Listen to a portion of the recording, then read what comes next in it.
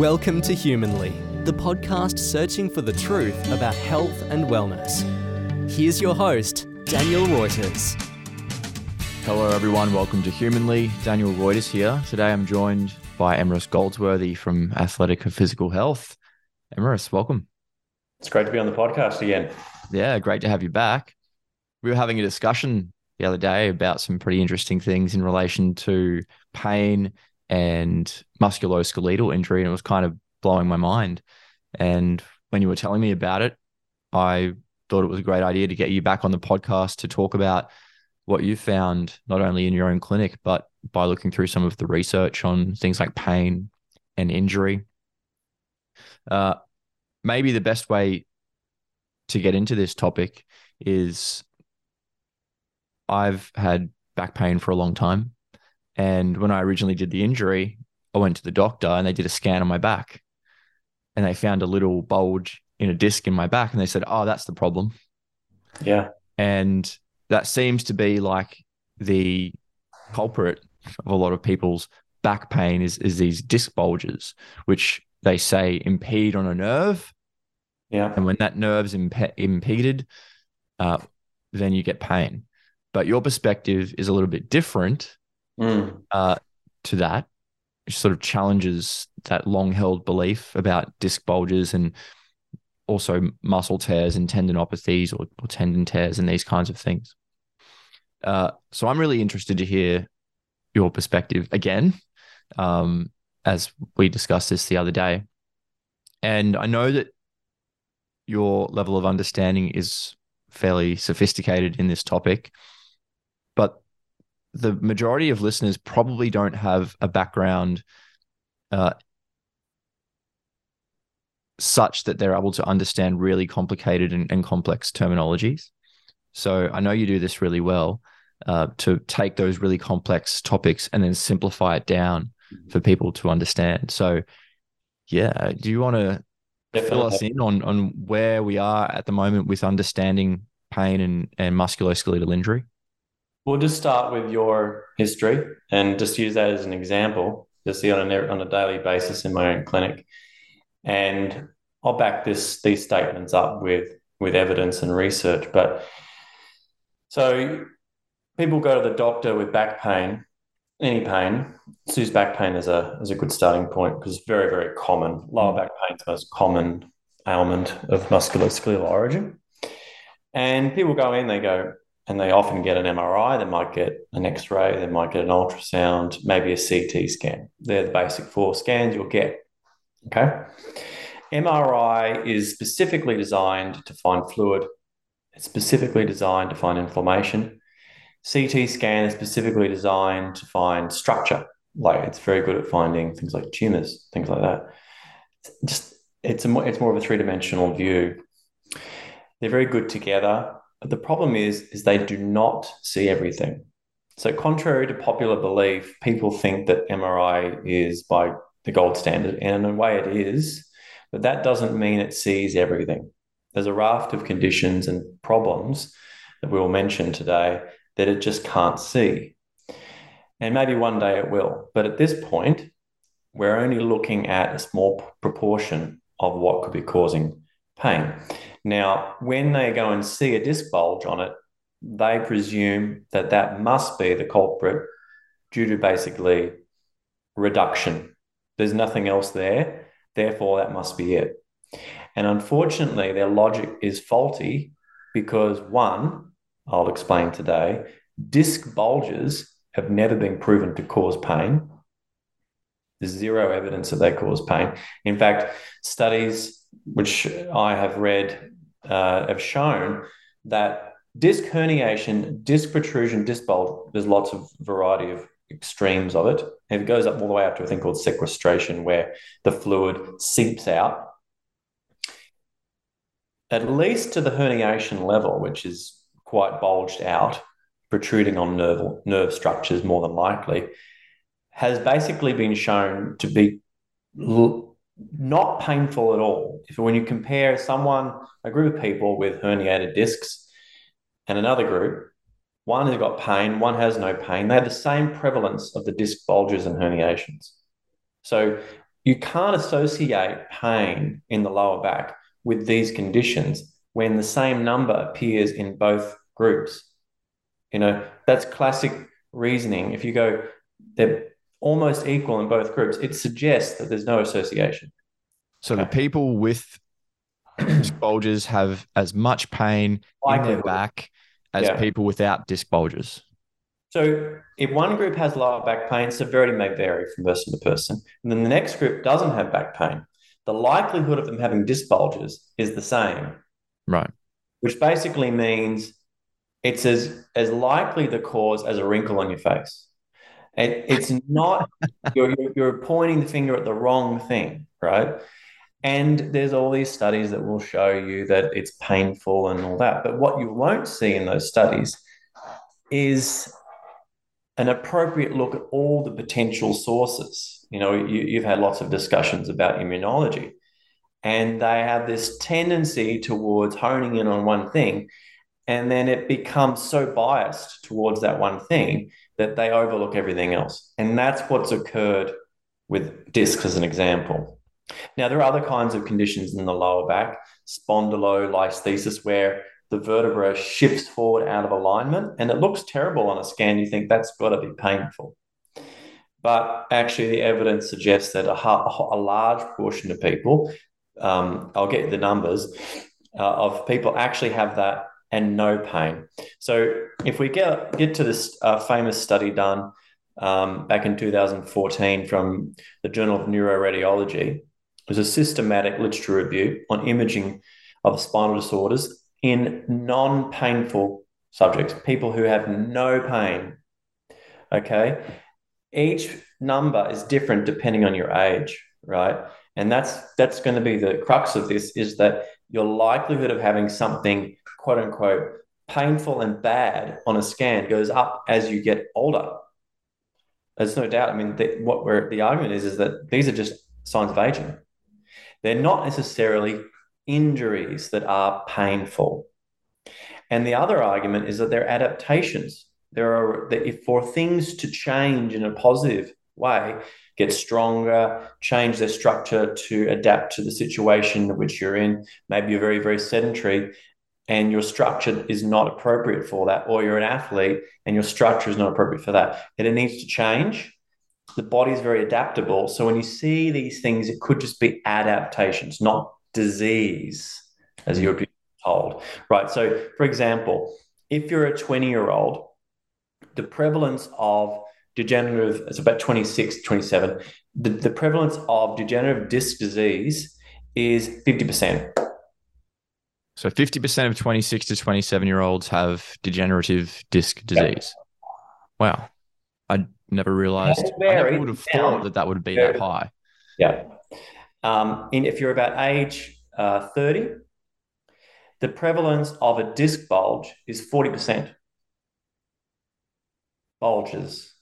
So if anyone will say to me in the clinic, they'll come in and say, oh, I've got a bad back, but I do have a disc bulge, I'll say, and that's probably why it's still there, because that bulge.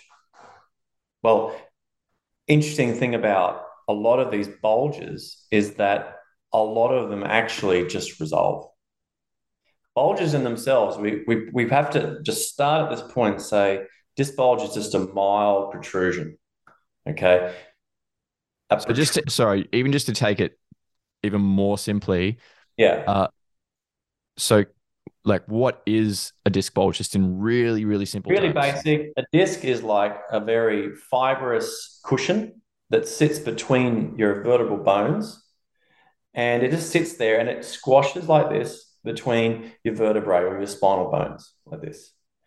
And it takes shock.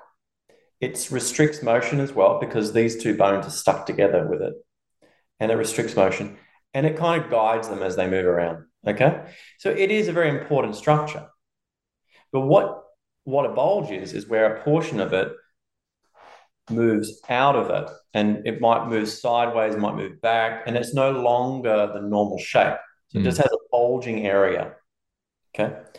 There's a protrusion where it's even more. So they're kind of similar. There's just protrusion is a little bit more out of its alignment, out of its normal shape. And there's an image that you could show to explain that, but there's this varying level. So the varying levels generally are considered bulge is the lowest intensity of bulging, so we call it bulge. Then protrusion is the next level, extrusion, and then sequestration. And these are considered a hierarchy of disease. So bulge is the least problematic and sequestration is the most. So we need to be aware of that. That's the terms we're referring to is predominantly going to be protrusion and bulging, because when we say these are not considered painful, these are the ones that have been studied well, okay? Because they are the most prevalent. You can imagine that the more extreme versions, like sequestration, where fluid comes out of the disc itself, those aren't as common, okay? So going back to the prevalence, so disc bulge at around age 30 is 40%, and a disc protrusion is about 31%, 32%.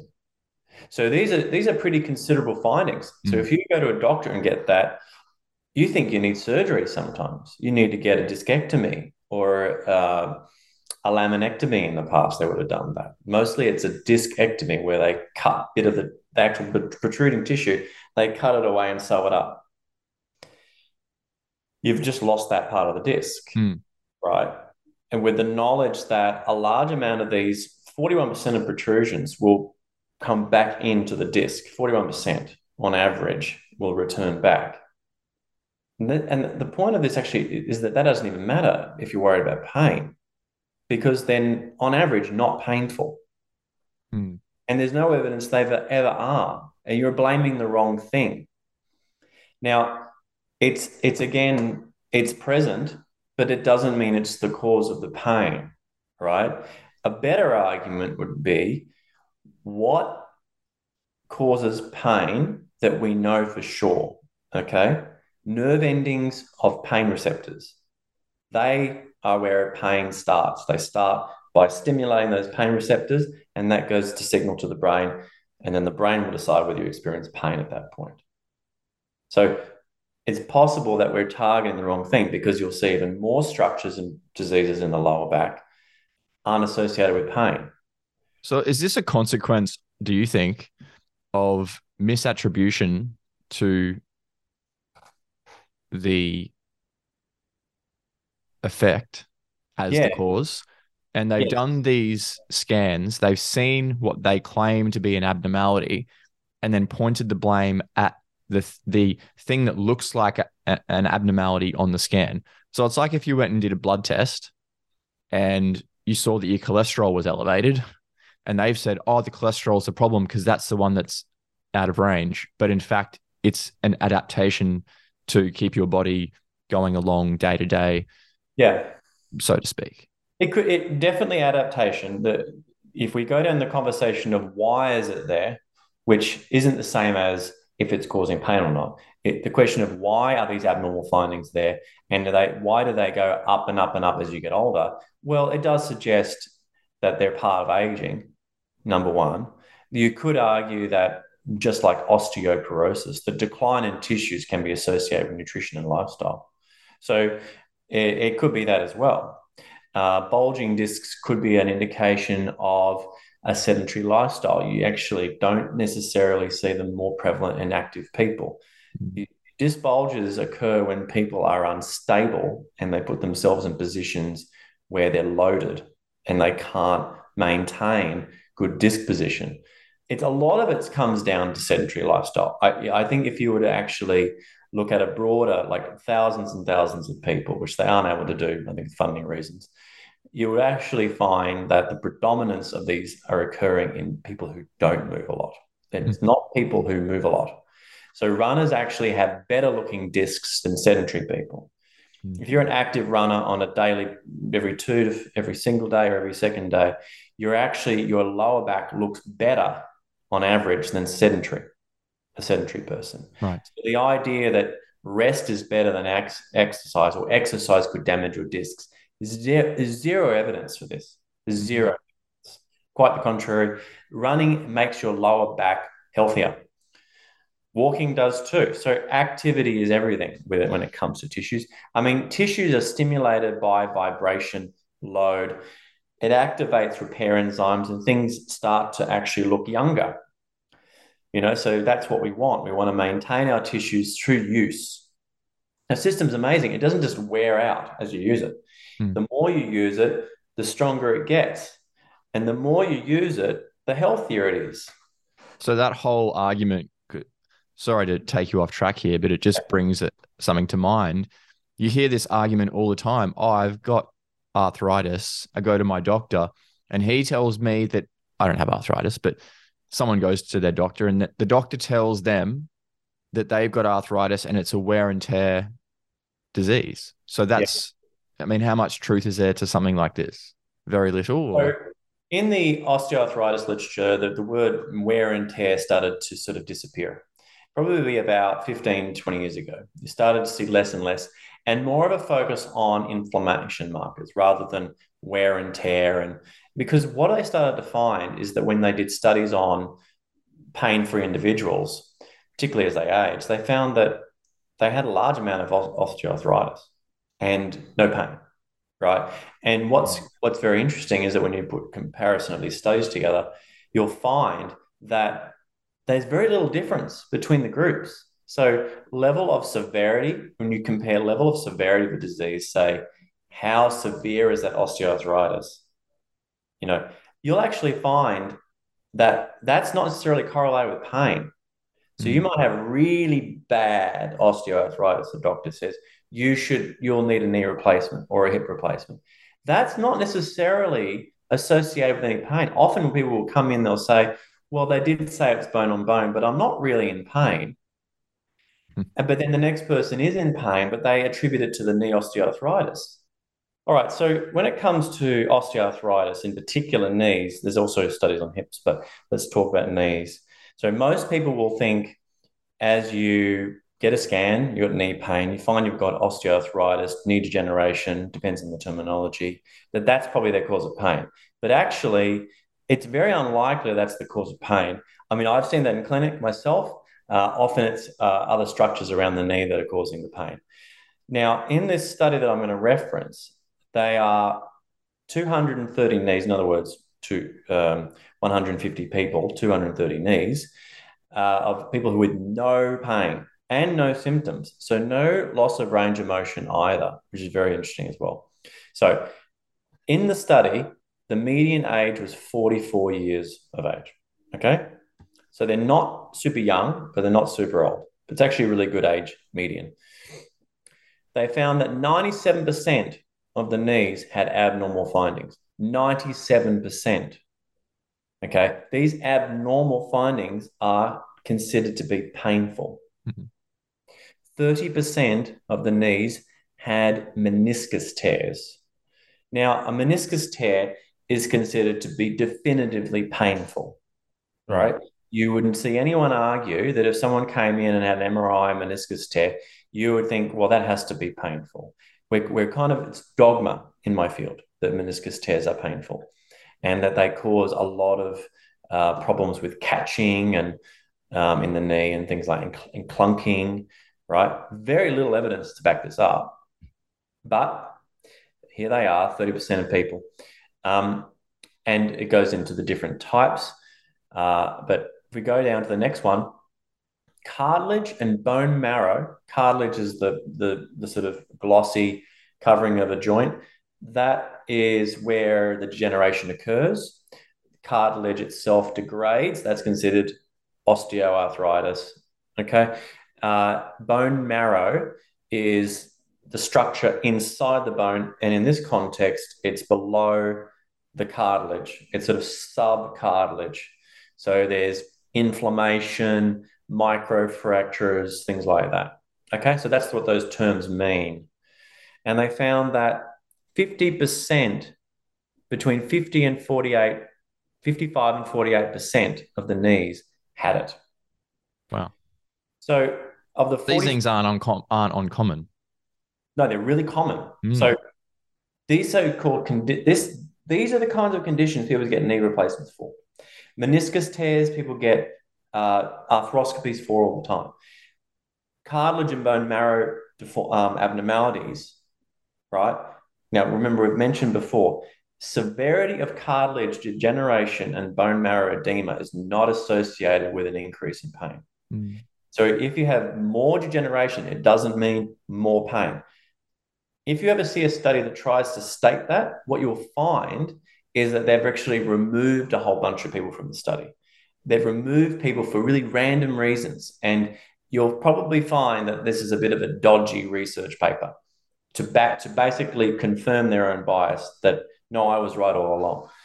Yeah. If you don't remove these people that make the study look bad for them, you find this. And that's why these are good, because these studies are done in a way that basically you can tell there's lack of bias, because they don't discern the difference between these groups. They just put them all in one. Okay. They don't start removing them. Okay. So that's a large proportion of people. And all of these people are in no pain. Half of the participants. So you could say, extrapolate that to society and say that a 45-year-old person, if they walk in, half of them will have knee osteoarthritis. Right? And they may not even complain to you that they're in pain, even though they're walking into your clinic with it. The vast majority have no knee pain. Okay? Crazy. The vast majority. And you can't then go and say it's osteoarthritis causing your knee pain, considering the percentages aren't any different. So between the populations, it's the same as the discs. The osteoarthritis group here, they've all got degeneration. These have all got degeneration. The likelihood of which one has pain, right, is the same. This has just as much likelihood of no pain, and this is just as much likelihood of pain. Now, I'll rephrase that. That's actually incorrect. If someone has pain in this group has all got knee pain, and this group has all no knee pain, the likelihood of them having osteoarthritis is the same. That's what I meant to say. Which basically means you can't associate them, because what you want to see is a huge skewing towards pain, but you don't see that. And in some studies, it's like a few percentage points. And like, look, it's clearly towards pain. Like, no, you can't. And you know that they're playing with the results a little bit. And we know how bad research is done these days. So, 70%, what is it, 70 to 80% of them can't be replicated. Yeah. Think about a lot of the ones I'm stating is a meta-analysis. This is meta-analysis. Okay. So just on that point, a 40-year-old male, or a very high percentage of people in their 40s have degeneration of some type of joint, whether it be in their back, in their knee, in their hip, wherever, and it's not causing any pain. No. 15, 20 years down the track, they start getting pain in one of those areas. They go to their doctor and they get a scan, and the doctor says, oh, well, that degeneration is the cause of the pain. Yeah. And that's not the case. That's what we see on every day. And that's what they're the billables for the surgeons, the orthopedic surgeons, is the knee replacement, the hip replacement, the lumbar discectomy. Without these, it's not a viable business. I am pointing the finger. I really do believe that there is a huge bias towards believing that they are painful, even though the evidence is contrary. So then you'll ask the question, well, what's causing the pain? A little bit like you might say, well, if COVID's not real, then what's really causing my sickness, right? It's the same question in a different context. And what really causes pain is nerves, right? So without nerves, you don't get pain. Nerves transmit pain. Nerves are susceptible to changes in their blood flow, which causes pain. Okay, there's a really important finding in the last 10 to 15 years is that nerve pain, right, is actually not necessarily what you think it would be. Like, you think nerve pain is sharp pain, right? Sharp shooting pain. But all the evidence doesn't suggest that. Pain from nerves can be any kind of pain. Right. Could be an ache, could be a throb, could be a sharp shooting pain, could be a burn, could be a stinging. Okay, because they are all nerves. Without the type of pain doesn't suggest what it is. It's very important to remember that. because a lot of people use that as a diagnostic criteria. They That's say, right. That's well, what I that's got. nerve. It's an ache. Can't be nerve because it's an ache. That's No. what I got taught going Yeah. through We college all do. and even my massage diploma. They were trying to tell me that different types of pain could tell you or direct you to understand what type of tissue is being affected. Yeah. X pain equals muscle pain. X pain equals tendon pain. X pain equals nerve pain. And I was always a bit sort of skeptical on that. Well, you were right to be. There is no. I mean, I'm going to clarify what I mean by this, but I'll just say it because it's outrageous. There's no such thing as bone pain. There's no such thing as skin pain. There's no such thing as muscle pain, and you could extrapolate that into other areas because even if you think it's muscle pain, muscles don't transmit the pain signal. It's the nerve that does. So every single bit of transmission of pain is through nerves. Whether you think it's a muscle pain or not, the truth is they're all nerve pains. They're all nerve pains. There's a caveat to that is when a nerve has been severely compressed that the nerve is no longer functioning properly and you get numbness, tingling, weakness in muscles. That's not what I'm referring to. That is a separate thing. Okay. That's a change in the structure of the nerve, resulting in a functional impairment of the nerve. That doesn't mean you have to have all that to have nerve pain. But a lot of people don't know that. People think that you have to have something else to classify as nerve pain or sharp shooting. And coming back to the disc bulges into the nerve, like the classic thing is, well, if I didn't get it repaired, the bulge would still be pushing in on my nerve and my back, and I'd still be getting sciatica. The truth is, it's almost never the case that causes it. Because when they've actually done studies on this where they prod this nerve root, they prod it with like a little rounded end probe, and they put pressure on it. And it's so rare that it replicates. And these are patients that are basically, these are humans, human beings, feeling this pressure in their spine. And only thing that they could ever replicate was pins and needles and numbness. They could never get pain. There's a couple of cases, like very small number of them got a little bit of pain. But if you've got something prodded in your back, it's likely at some point. But if you really actually get to the crux of it, pressing on that nerve root of the back where they say discs bulge into and cause pain and sciatica doesn't actually cause a lot of pain when it's actually studied with appropriate science, which is literally replicating it with a probe. And you just can't replicate it. So mechanical pressure, force, is not the cause of the nerve pain. There's something else causing the nerve pain. My guess is that in the back, if you were to say, what is the potential cause? Well, I would say biochemical. It would have to be biochemical. It would have to be an acid. You could argue that acids coming out of the disc sequestration, as they're very kind of acidic and inflammation, that acid might have a negative effect on pain receptors in the area. But that doesn't mean that cutting the disc and all this stuff's going to fix it. Okay. And remember, surgery is one of the most potent placebos.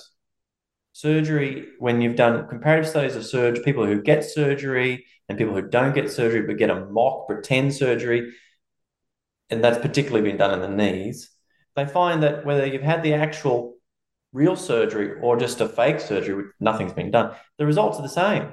So people believe they're better. How's a fake surgery done?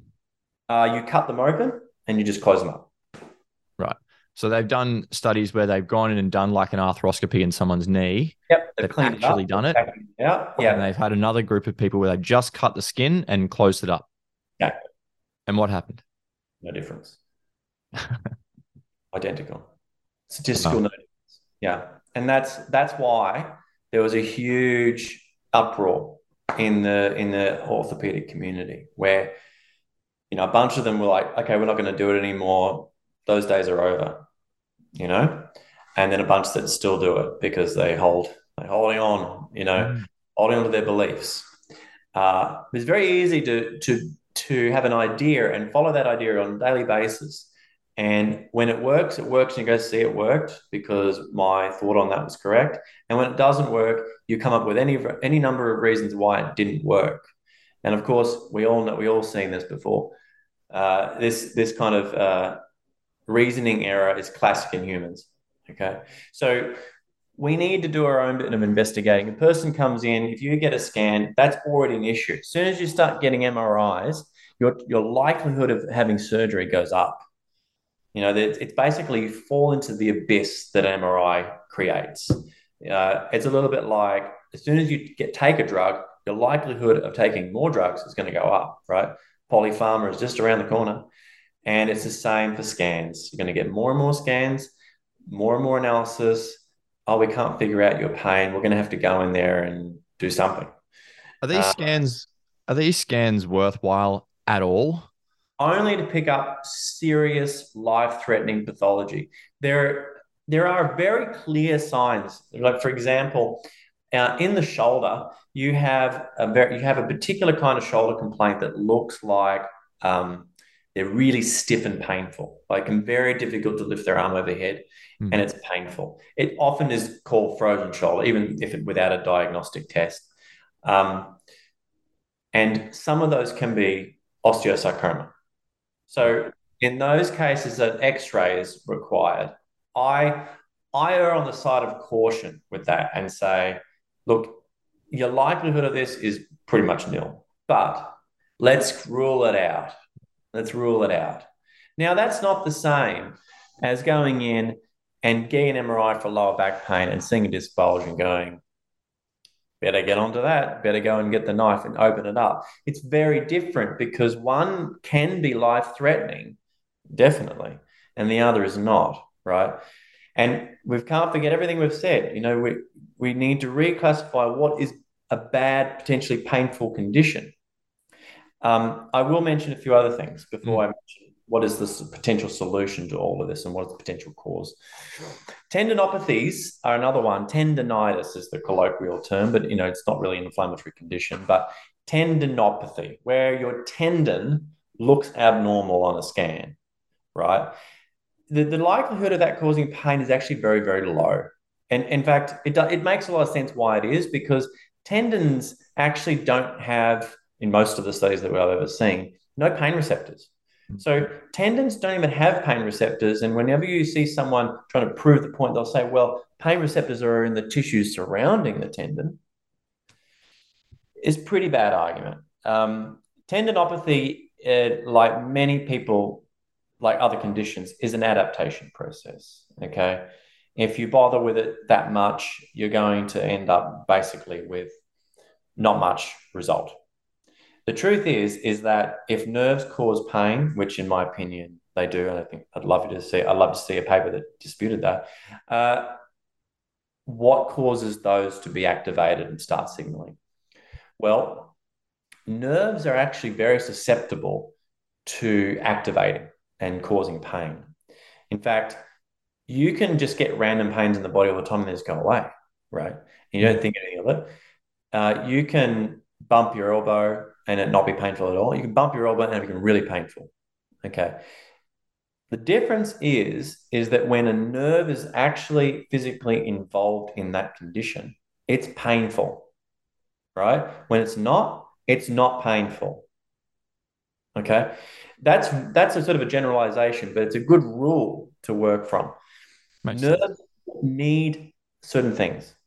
So these are the things that end up causing nerves to be a problem. Other than obvious things like blunt force trauma, bang, onto a nerve. There's a nerve here. Bang, that's going to hurt, right? Because of blunt force trauma. Another thing is biochemical. Like, for example, you might have a drug that causes an irritation to nerves, okay? And we don't know this full spectrum what drugs do that necessarily, and each person's different, but you'll often see once I removed X drug, I just no longer got nerve pain, like statins. I mean, statins are low-hanging fruit for that, okay? But generally speaking, what it is that the nerve blood supply is diminished. Now, this is actually well backed up in the neuropathy, which is nerve entrapment, the neuropathy science. It's actually a very niche area. It will become mainstream at some point, but people don't understand nerves very well because they don't learn enough about them at uni. When all these orthopedic people don't learn about nerves to the extent that the experts do in the field of neuropathy, and my area is that, they're not going to look at it. They're not going to see lower back pain as nerve compression. They're not going to see it like that. They're going to see it as discs and all the things we've mentioned. So we need to reclassify. We need to open up the idea that nerves are the cause, what's affecting them. Okay. So in each part of the body, you have like an anatomical pathway for a nerve. It has to go through muscle, underneath the muscle, around a bone, through tissue, through fascia, between fascia layers. Fascia is like this fibrous tissue that covers our whole body. Lots of different areas, okay? Lots of different pathways, lots of potential issues. And as it moves around those areas, it can get in trouble. It can get caught. And sometimes it's not like this kind of caught. It's just like it's pressing up against something. And it's got a lot of blood supply surrounding it. So there's lots of blood vessels. And it just needs a diminishment of that blood supply. And what you get is a change in the production of ATP towards the production of too much lactic acid. So you basically get a diminishment of oxygen levels because of the reduction in blood flow, and then your lactic acid starts to go up. That lactic acid actually it divides into hydrogen, but that itself is what's activating the pain. That process in nearly every single situation is what's causing the pain in a person that walks into my clinic, that walks into any clinic, but no one looks at it like that. And the reason they don't is they just don't know that. They don't know that you only need a very small reduction in blood supply to that nerve for it to activate a pain signal.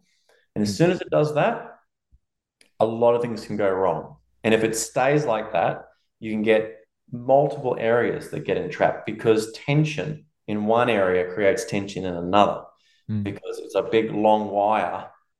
And if you pull on one end, the other end starts to get a bit tense. So you're going to get this in lots of areas. So that's why a lot of people will come in with multiple areas of pain. They'll be like a little bit in my back, a bit in my glute, and in the front of my leg, and then in the, and then they're all nerves. If you know the anatomy of nerves, you'll know that all those sites are nerves. And it's so easy to figure that out because you can actually diagnostically go in and flick the nerve, and then next to it, there's nothing. It's not like the whole area is the problem. And everyone would always used to say, oh, it's all referred from the lower back. It's all referred. It's all referred. Yeah. That's actually not that common. In my experience now, I've actually found if it hurts there, it's probably there. It's probably right there. The brain is actually pretty good at it. We've never been able to really prove how referred pain works.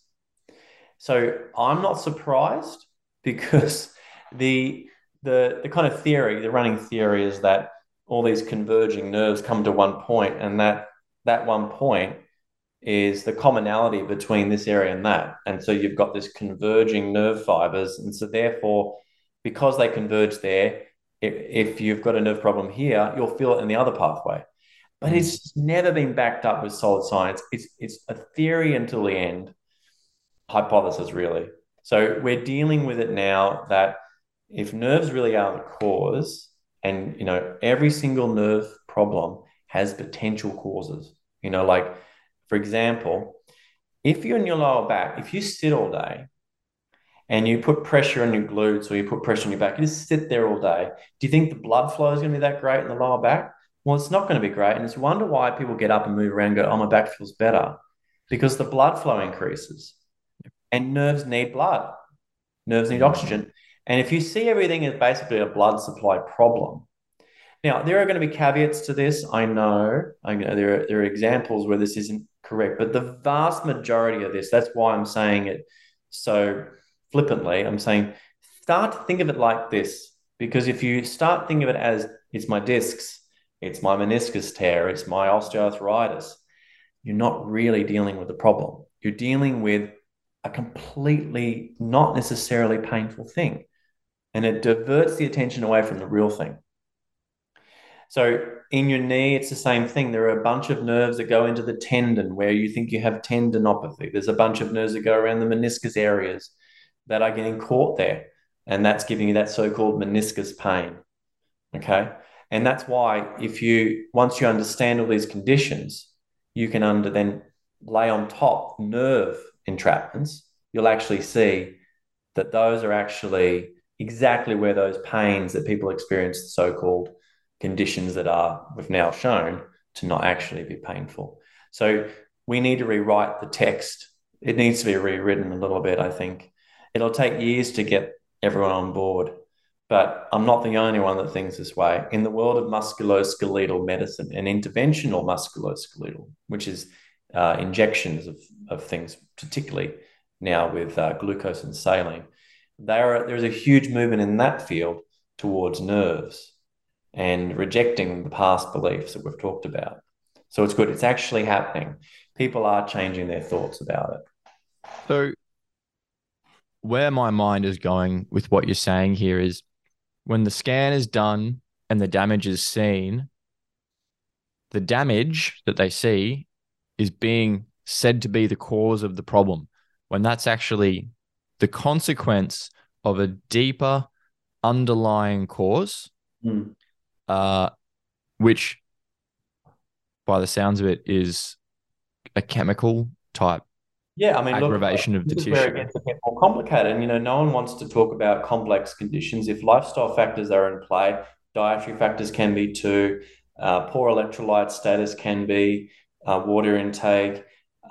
Stress does play a role. And that's another one. I mean, this is so ambiguous.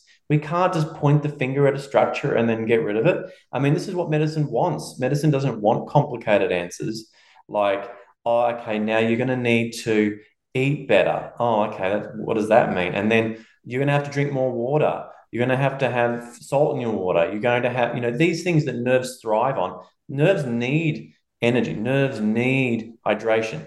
They need fat. They need lots of things to function normally. And then we haven't even got onto the whole idea of oxygen supply, blood flow, lack of blood flow. What's causing that? Is it some of the drugs you're on? Is it some lifestyle factors, the lack of exercise? It goes on and on and on.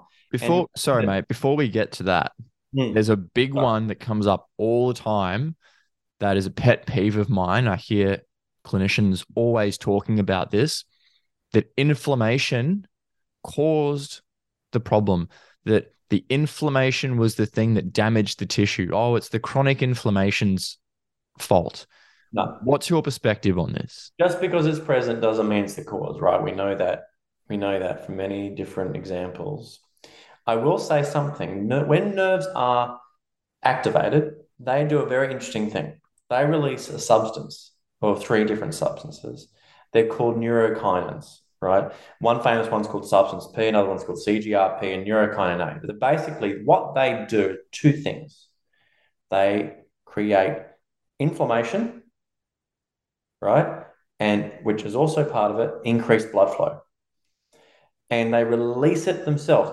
If you have a nerve entrapped in your shoulder, that inflammation theoretically could be released in the hand because that same nerve goes to the hand, right? So the nerve itself, the whole thing could be occurring just in the nerve.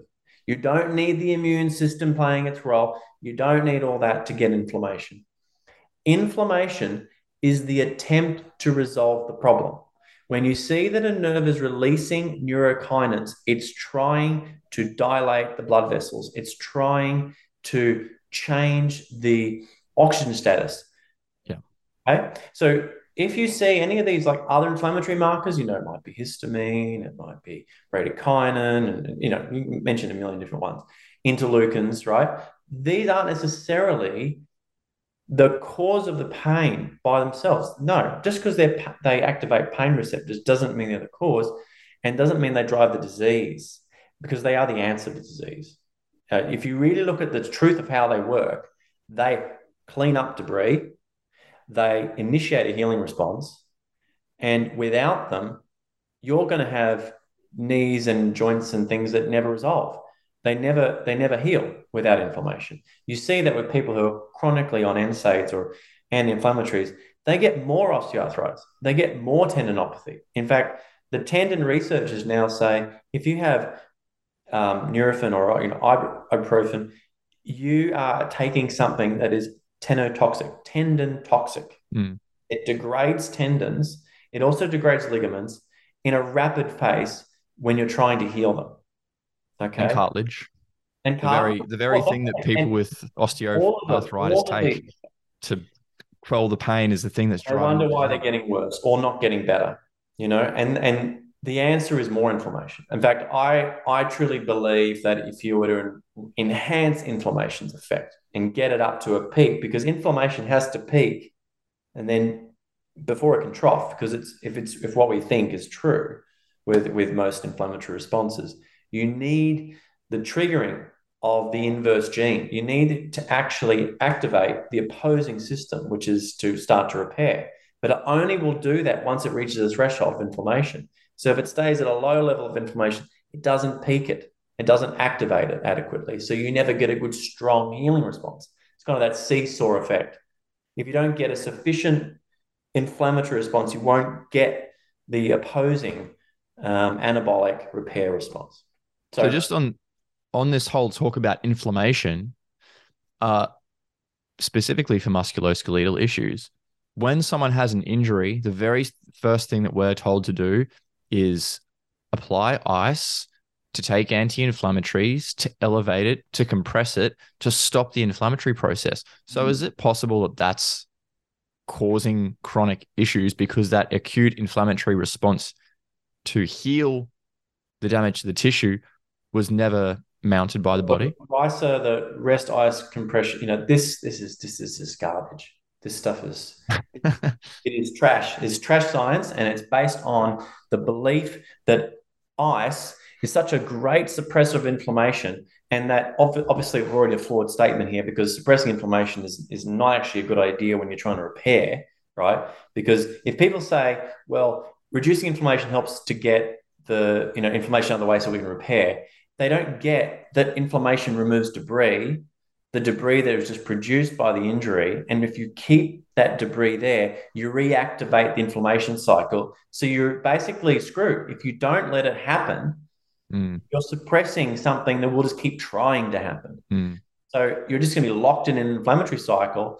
And that has a very negative effect on nerves if you let it stay that way for a long time. Okay. And that's to do with acids, right?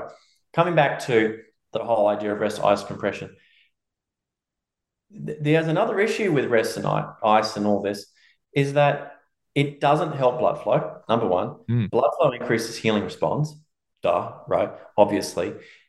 If you ice something, right, the only positive effect of it is a little bit of a numbing effect. And that's definite. Okay. Maybe ice is used that way, right, to sort of reduce pain without the need of a painkiller. But the problem is ice can damage nerves. So if you chuck an ice pack straight on your ankle, you're exposing a superficial nerve there called the superficial fibular nerve, exactly where that so-called sprain has occurred, and you're actually putting it directly on the nerve. And there was a study done by the British Journal of Sports Medicine and found that a considerable amount of people, I can't remember the exact percentage, it's probably no more than 20%, it's probably under 10, actually got nerve damage from icing their ankle after a sprain. Crazy. Yet, rest, ice compression, elevation, blah, blah, blah, versus no intervention had no difference in outcomes. Right. The ice can cause damage. So therefore, by logic, it should be taken out. You should eliminate this whole idea of elevation, and you should just start moving. If you can move, keep moving. In fact, my experience now is if you eliminate fear of that limb, right, of hurting that limb, half the pain's gone. As soon as you're not fearful of it, you're not in any more pain, right? Because you're anticipating pain. You need to start walking. Most people, I mean, every case is different, but in majority of cases of ankle sprains, as an example, if people just start to move and don't put their leg up, They just keep walking. I had an example where I landed badly one day doing an exercise, and my ankle blew up. I had a sprain on the inside of my ankle. And you think, oh, I better stop moving. Yeah. Let's talk. No. So what I decided to do was I decided to walk. So I walked for half an hour. The walk was about half an hour. And you know what? I actually forgot about it. And then I realized an hour later, I'm like, hang on a sec, my ankle was sprained. And I looked down and it wasn't swollen anymore. And the pain had completely gone. Now, obviously, that's not going to be everyone, but mine, I was hobbling. So when I went for the walk, I kept walking through that discomfort, being aware. And I know that that's just nerve pain. You've got to remember that ligament tears aren't necessarily painful. Now, this gets into a complicated question of shouldn't you be resting it so it can heal? No, I wasn't doing stupid things. I wasn't jumping up and down. I was just walking. Walking ain't killing anyone. It's not hurting anyone, right? Walking is positive for nearly every single condition. Okay. So an ankle sprain actually improves outcomes. This improves your outcomes for that sprain if you just start to move it. I would say in my industry now, the majority of people would believe that, which is good. You're not everyone's into the ricer thing anymore, which is great. But it's a very difficult thing to remove from the landscape. If you don't do it, you're considered negligent. The truth is that ricer is probably more negligent than not. That's the truth. Yeah. So back to the whole chemical cause. The body initiates inflammation to drive blood flow to the area to bring oxygen there. So you're talking about lactic acid.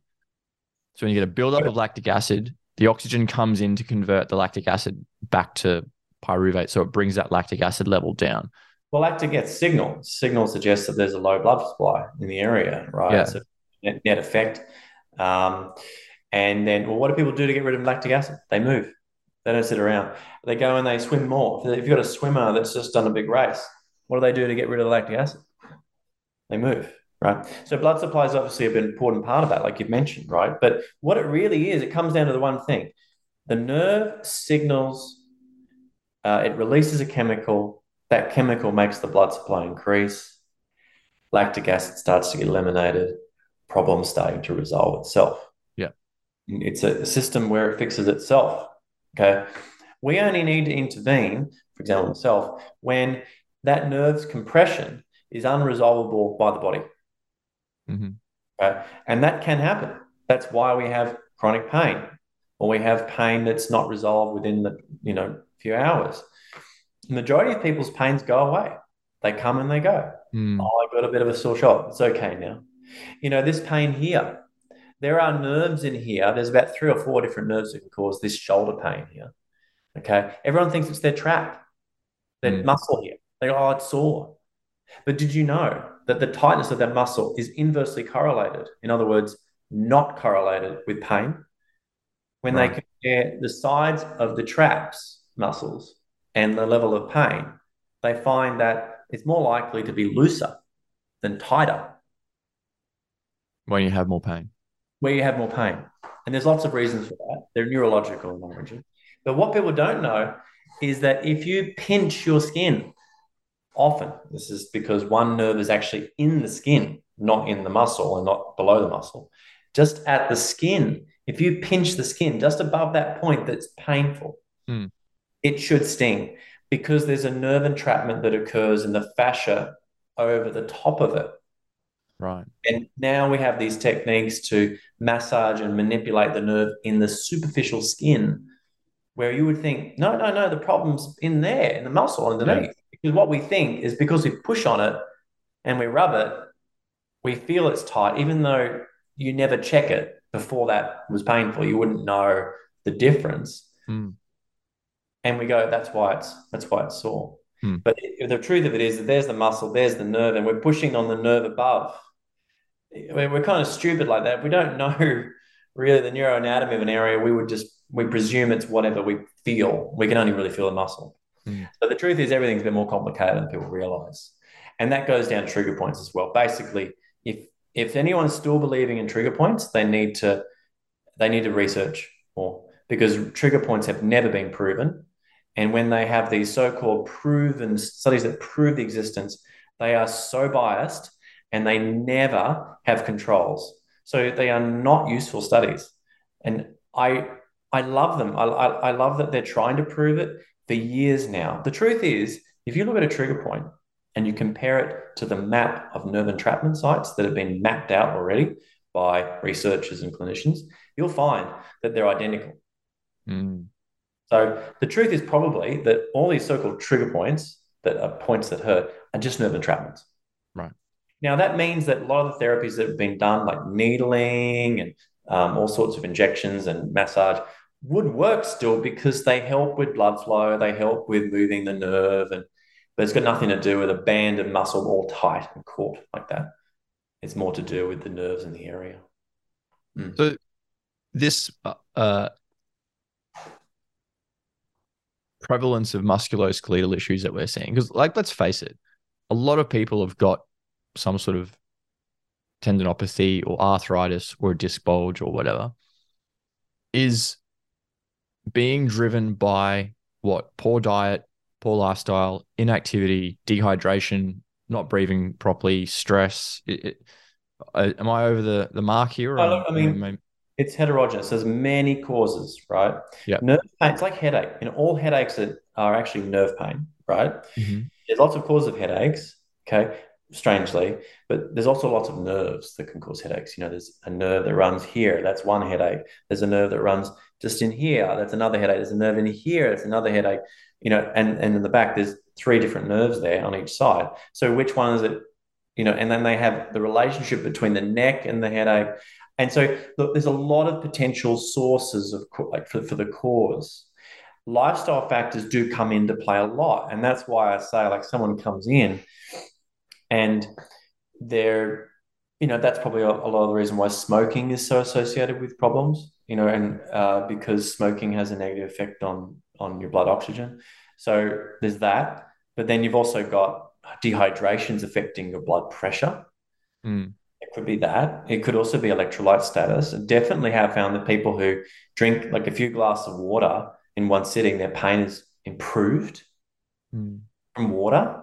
I mean, you could say that's just to do with hydration, tissue hydration, nothing to do with blood flow. But I would say it's more to do with blood flow. Interesting. Yeah. And there's another reason why how you're positioned matters. Right. So if you're positioned in a way that hampers blood flow to an area, you probably get pain there. If you then move and it gets better, it's probably because blood flow is returned. Right. Okay? Yeah. And so that's kind of like everything. If you think of it like that, you've got a sore area. Well, what exactly could be impeding the blood flow to that area? And that's what you need to consider. I mean, I've had some stupid things. Like I've had people where it's because of how they hold their arm on their desk. Their desk, the pressure of that arm being in that forward position, it just stays there the whole day. It doesn't even move. It's not always that simple, but a lot of things are as simple as sitting down reduces blood flow in certain parts of the body. Standing up and moving helps it. It can be that simple, but where it goes wrong and it can't get out of it is where that nerve starts adhering to structures and actually sticking. Because if you're staying in that state of low blood supply and your body's trying to initiate more and more blood and trying to resolve the problem itself, you can get certain adherent type molecules that, because of a little bit of an immune response by the nerve, talked about that, trying to improve the blood flow. The side effect of that is sometimes that the nerve gets sticky and it starts to adhere and can't move off a structure. Right. And therefore, it's kind of worse at that point. And you need an intervention. So that's why I use therapies that basically attempt to take that nerve and pull it off, like shockwave of sound waves going in, trying to like move it away from that structure without damaging the nerve. And that's another reason why laser is effective, because laser improves blood supply. You put a laser over the nerve, and that nerve has a reduction in oxygen, and you get that nitric oxide out, efflux, and you get an improvement in blood supply. There's no wonder it works. That's not the only reason it works, but that's one. And that's probably why massage often works. And sometimes it doesn't work. It's probably just a variation in the way it was done. If you were to just hold pressure on a nerve is not necessarily a good idea, but if you were to flush and move a nerve, like you see some massage therapists not doing it deliberately, trying to massage a muscle, they're probably actually affecting the nerve in a positive way. Right. And that's another reason why movement and stretching is good, because nerves will thrive with movement. They really need to be moved. Yeah. That's why I say to everyone, sitting around is not the solution to pain. Yeah. Got to get up and moving if you can. And if you ever see anyone wearing a brace, often that's not always, but often it's completely unneeded, and it may be having a negative effect on their recovery. So all the misunderstandings that we have, where we see the effect and we label it as the cause, actually the cause is inputs into the body which irritate the nerve. The nerve generates an inflammatory response and a pain signal. So what we want to do is go to those causes, which, as you said, a lot of people don't want to deal with because it involves changing their diet, changing their lifestyle, not sitting at a desk sedentary. You have to take time out of your day to stand up every so often and move around. Like, these are the things that are addressing the underlying cause. Yeah. And I think a lot of people don't want to do that because it's inconvenient. So they'd rather still go down the path of do the scan, do the surgery, or do the drug therapy.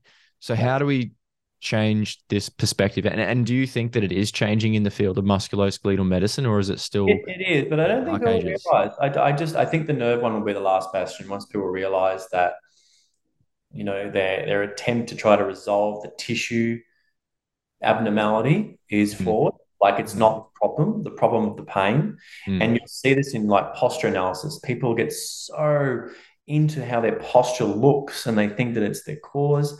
Posture has very little to do with pain. And people will argue with me about that. They're like, well, yeah, but when I correct my posture, I feel better. I'm like, yeah, that's very anecdotal. That doesn't mean that the posture is causing it. Okay. Right. Posture, I would say posture is a reflection of your lifestyle, number one. But number two, posture can also be a reflection of your pain. The body can actually go into a very odd positioning, twist bones out of alignment, to put shoulders up and put them back and forward and all sorts of things to take away from the neural tension with the nerve pressure. And they actually do that without even feeling the nerve pain. So a lot of people have these weird postures, asymmetrical posture, and think that, well, I've got to correct that to get rid of the pain. I'm like, no, that's not. Once your pain is gone, your posture will probably resolve itself. Right. Don't get bogged down in posture. Posture does matter, right, for movement and being able to do things. Like, if you're hunched over and you want to lift weight above your head, well, it's going to be very difficult to do that. So you need to do motion stretching and things like that to get your back straighter, to be able to do those kinds of things. But that's not what we're talking about. We're talking about the average Joe that thinks, if I don't correct my posture and I don't keep getting treatments to correct the posture, I'll never get out of pain. It's a very flawed logic. Okay. But a lot of people will argue with me about that because of their experience. We all know what experience means. It's anecdotal, and your confirmation bias is running rampant. Yeah. So we can't let that be the evidence. We have to say it might be in certain circumstances, but if you just blatantly just believe it, then you're lost. You're lost to that cognitive, not cognitive dissonance, but cognitive bias. Yeah, it seems like a lot of that going on, not just in the musculoskeletal field, but everywhere. All fields of medicine. That's awesome, Emrys. There's so much good information there. And it's after we had that conversation the other day, it really shifted my perspective on a lot of things that I had been taught previously. And I'm grateful that you came on today to explain that, because I think the information that you provided will be of a lot of benefit to many people. How do people learn more from you, or if they want to come and see you for a consult, where do they contact you? Yeah, I will just say that people need to start a proactive behavior. Right. Passive treatment, like you fix me and I won't do anything. That's not a solution. So it's the starting point. Get active. Number one, be more active. That might be going to the gym. It might be walking. It might be running. It doesn't matter. Be more active. That's always a better than nothing. Okay. Make sure you're appropriately hydrated and have enough electrolytes like salt in your diet. Make sure that, psychology is right. Like if you're in a state of fear all the time, that's not an easy thing to fix overnight, but it can really have a negative effect on your pain levels. Okay. Living in fear makes you more likely to experience pain. Okay. But the other one is breathing. Before I go on about what I do, breathing is everything. So whether it be a Wim Hof breathing method or another type of breathing method where you increase your oxygen levels in your body, they're incredibly useful. Oxygen, good for nerves. Simplify it down to that. More oxygen, better nerves, less pain on average. Okay. And with all of this not working for you and not enough to resolve the problem, you're dealing with something that just is a roadblock, right? That's where I come in. I don't come in before, okay? Right. Often I'll have to give that advice. So people come in with nerve pain because it's nearly always that, 99% of the time. And you basically, everything I'm trying to do is to untether that nerve, okay? It's not always that easy because it can be chronically stuck. And sometimes it's scar tissue as well. So that's ultimately my aim, is to improve that. And a lot of the time it'll be about improving your strength so that you don't compensate as well, and all sorts of things, okay, to get you better as quickly as possible in as limited time. A lot of people, they have so much pain, they want to get better like that. And the good thing about once you deal with nerves, you're more likely to get better quickly than if you do rehab exercises for 6 months. It's not going to be like that. So I work in Brisbane, in Barden. So my clinic name is Athletica Physical Health. So my website, athleticphysicalhealth.com.au. And I see clients every day here in my practice. And we work through a number of different problems. I also do a lot of work with the vagus nerve and other autonomic nervous system problems all the time, because that's another speciality of mine, and they all cross over all the time, as you can imagine. And we didn't even get onto nerve entrapments in the intestines. There's a bunch of different conditions that are associated with nerves that we haven't mentioned. But just sticking to this, my expertise is in injury, right? And I'm really just changing how I work. And since doing that, changing towards a different perspective, results have been astronomically different. Astronomically different. I always wondered, what am I getting wrong? I was taught one thing. It was what we've talked about, the belief that these conditions are painful and you've got to do X, Y, and Z to make them better. And I wondered, that approach, it doesn't always work. And the majority of times it doesn't. And I'm trying to figure out why. Moving towards nerves, the clarity that just handed to me by changing my method was staggering. That's another reason why I'm fully on board with this idea and this concept, because the proof is in the results. I see it so much more than I used to with the old ideas. And what about training for clinicians who want to learn more? Are you still running workshops? Yeah, and seminars so often, once, twice a year, I'll run a course on nerve entrapment treatment, and vagus nerve stimulation is the other one. I'm setting up for a new round of courses, hopefully by the middle of the year. It'll be on my website and my social media. So you can follow me on Instagram. It's more than likely going to be Instagram at Emrys Goldsworthy or Athletica_physical_health. But you'll be able to find that once you find Emrys Goldsworthy on Instagram, and I'll publicize it there. They'll be in Brisbane. Fantastic. I'll make sure I put links to your website and Instagram and everything on the show notes so people can get in contact with you, whether it be for treatment or as a clinician, they want to find out more. Thank you, Emrys, for giving your time and telling us all about how we're getting the musculoskeletal, the misunderstanding the causes. Yeah. I think that's really important. It seems to have occurred a lot in medicine, we're misattributing the effect as the cause. And yeah, the more I learn from people like yourself and others, I realize that there's a lot of unlearning and relearning to do. But when we do understand the truth of the matter, it all makes a lot more sense. And certainly what you've put forward today makes complete sense to me. So I appreciate it. No worries, mate. Thank you. Awesome. Thanks again. Thank you. Thanks for tuning in. We hope you enjoyed the show. The ideas discussed on this podcast do not replace the advice of your primary healthcare professional. If you have any questions or comments, head on over to humanly.com/podcast and join the discussion. Don't forget to follow us on social media. Until next time.